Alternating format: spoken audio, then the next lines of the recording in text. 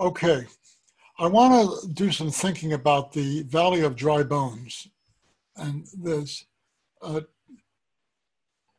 two things to share about that. So if you'll just hold on a moment. Okay. When I was in Israel in the 1980s, I was staying in the home of a man named Warren Graham. His house was the headquarters for a Christian denomination called the Christian Missionary Alliance on the Street of the Prophets in Jerusalem. And while I was there, I came across a book. And that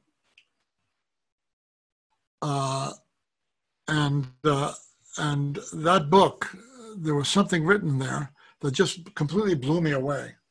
And I'm sharing that with you right now.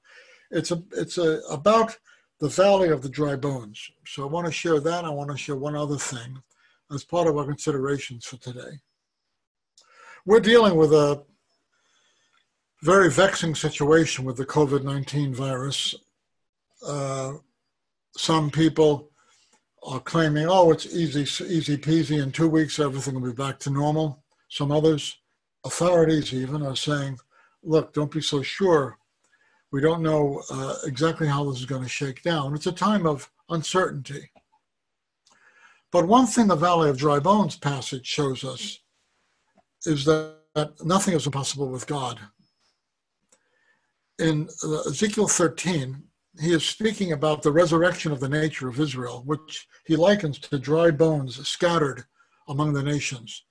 Because from the Bible's point of view, Israel belongs in the land. And when they're in the midst of pagan nations, they're in the midst of spiritual graves. And as you remember in that passage that was read for you today, God tells the prophet Ezekiel to speak to the bones, and the bones come together with their sinews. Then he speaks with skin, and but they're still without life. Then he says, speak to them again, and they stand up like a mighty army.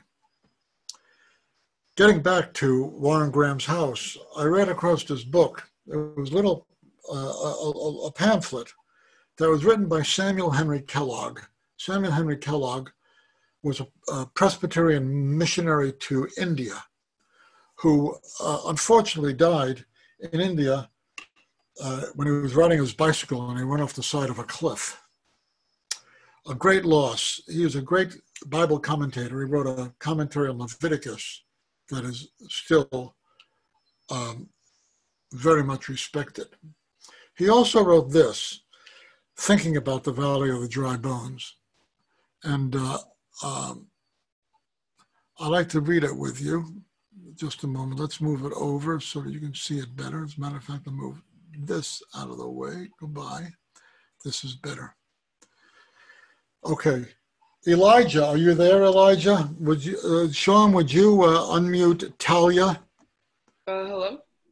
I'm going to ask Elijah to read. Elijah, read slowly for us old folks and read these paragraphs here.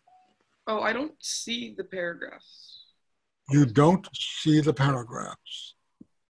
No, what we have there, Stuart, what you have there is something else. Your desktop. Stop share. Okay, just a moment. That's a very interesting situation. Just a second. Just one that moment. Okay, hold on.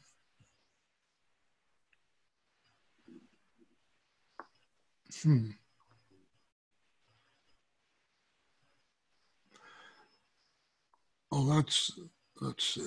That's fascinating. Let's try it one more time for you. It's very... Now, you don't see morsels? You don't see? No, I see it now. Okay. Okay, would you please read those paragraphs in the middle of your page? Thank you. Okay, and in 1883, writing years before the First Zionist Congress and a lifetime before the founding of the State of Israel, Bible scholar Samuel Henry Kellogg looked at Yechezkel,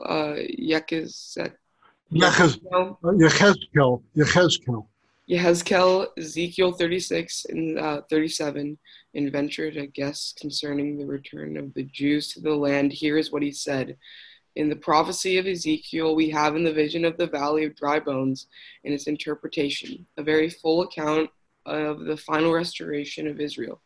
According to the representations of that vision, the restoration is to take place in successive and perfectly distinct stages. Thus, while the prophet saw that before the giving of life to the dry bones, which symbolized the house of Israel, before even the clothing of them with flesh and sinews and skin, there was a first of all, a noise and a shaking. A bone came to bone, each bone to his fellow. That is, he saw in the first place a preliminary organization, the necessary antecedent to all that followed. If this feature of the vision mean anything, it would seem that it can mean nothing else than this, that a tendency to external organization in the scattered nation was to be looked for, antecedent and preparatory to their actual reinstatement in their land, and their conversation to God by the power. Their conversion. Oh, yeah, sorry. And the conversion to God by the power of the Spirit of life. Something of this kind, therefore, according to the prophet, was to be expected as one of the initial stages of the restoration process. Samuel Henry Kellogg, The Jews are the prediction and fulfillment and argument for the times. Okay, read the next line. These facts are that the founding of the modern state followed precisely to the pattern Kellogg discerned in the prophecies of Ezekiel. That's remarkable. He was writing, remember, 1883. The Zionist Congress was not until the first decade of the 20th century. He's writing 2 decades before the Zionist Congress, and he just looking at the prophecies of Ezekiel. He said, well, it seems to me from this that when God restores the Jewish people to the land, there's going to be a preliminary organization. That's the bones. There's going to be first as the bones and the sinew, but the thing is not alive yet. So there's going to be a preliminary organization. It's going to be in various stages. And he did not know. Well, he knew prophetically. He knew that God was going to do it eventually, but he did not know that God was going to do it within 2 decades after he recognized this pattern as in Ezekiel. So we have to remember that the founding of the modern state of Israel is miraculous. It was totally unexpected. In 1948, when Israel was founded, the National World Conference of Churches had been founded about 7 months before Israel became a state. And the World Council of Churches, and they just didn't know what to do with the Jews. When the Jews showed up with a nation again, they were confused because their theology had written it off, but not Samuel Henry Kellogg, because he was one of those Bible scholars that didn't write Israel out of the story.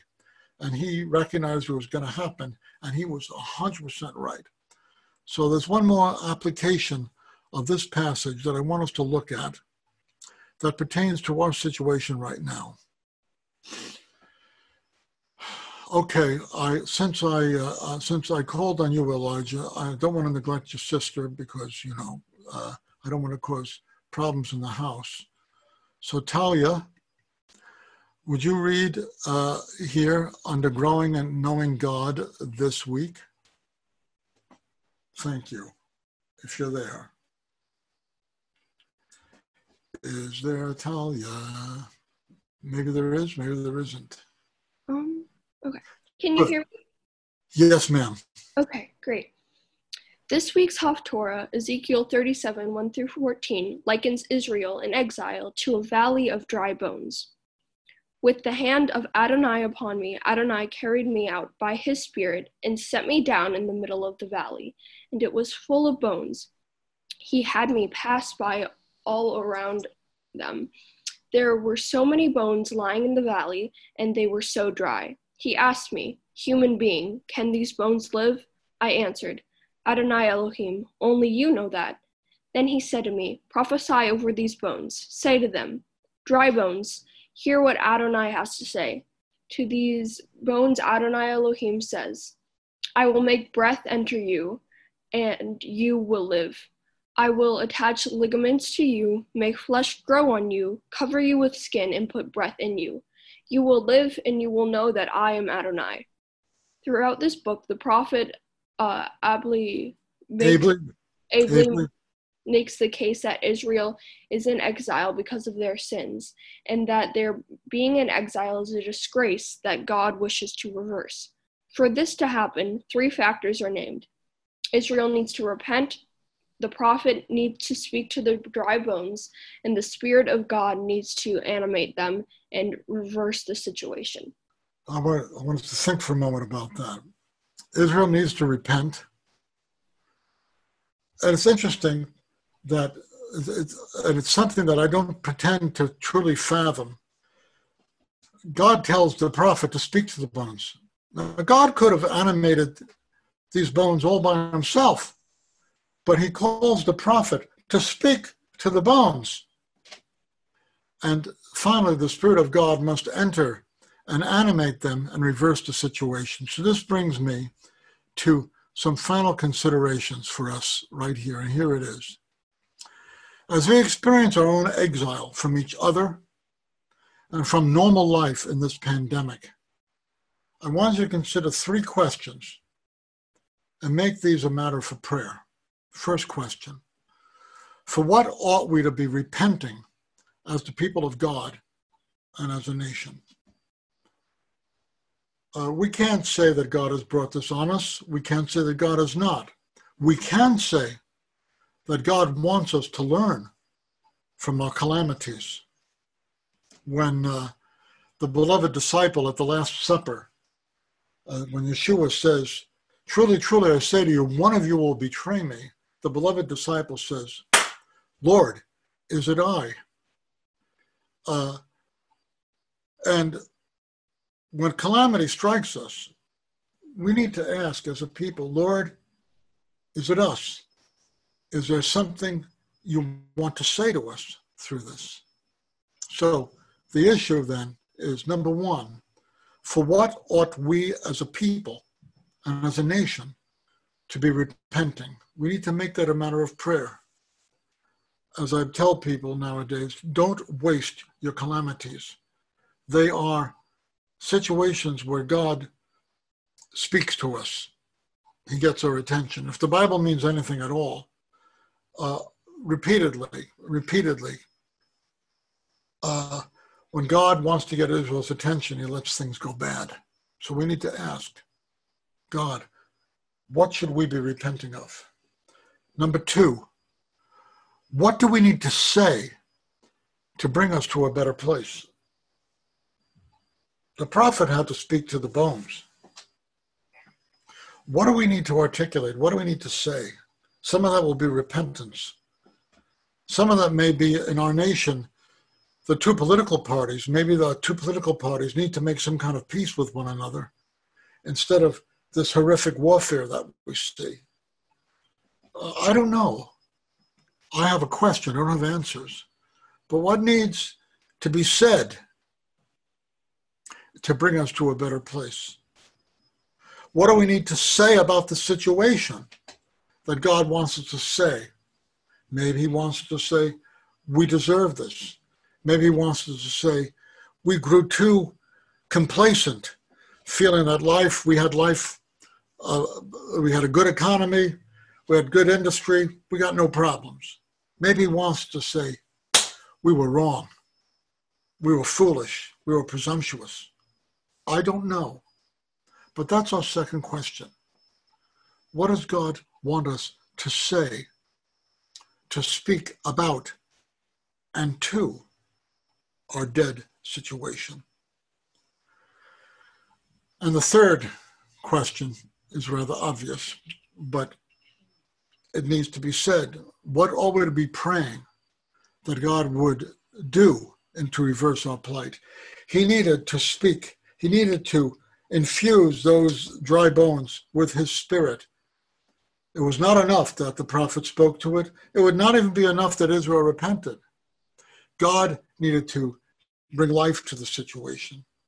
So as a nation, as a congregation, as people of concern, as servants of God, what ought we to be praying that God would do to reverse our plight? That's what I have to share with you today. And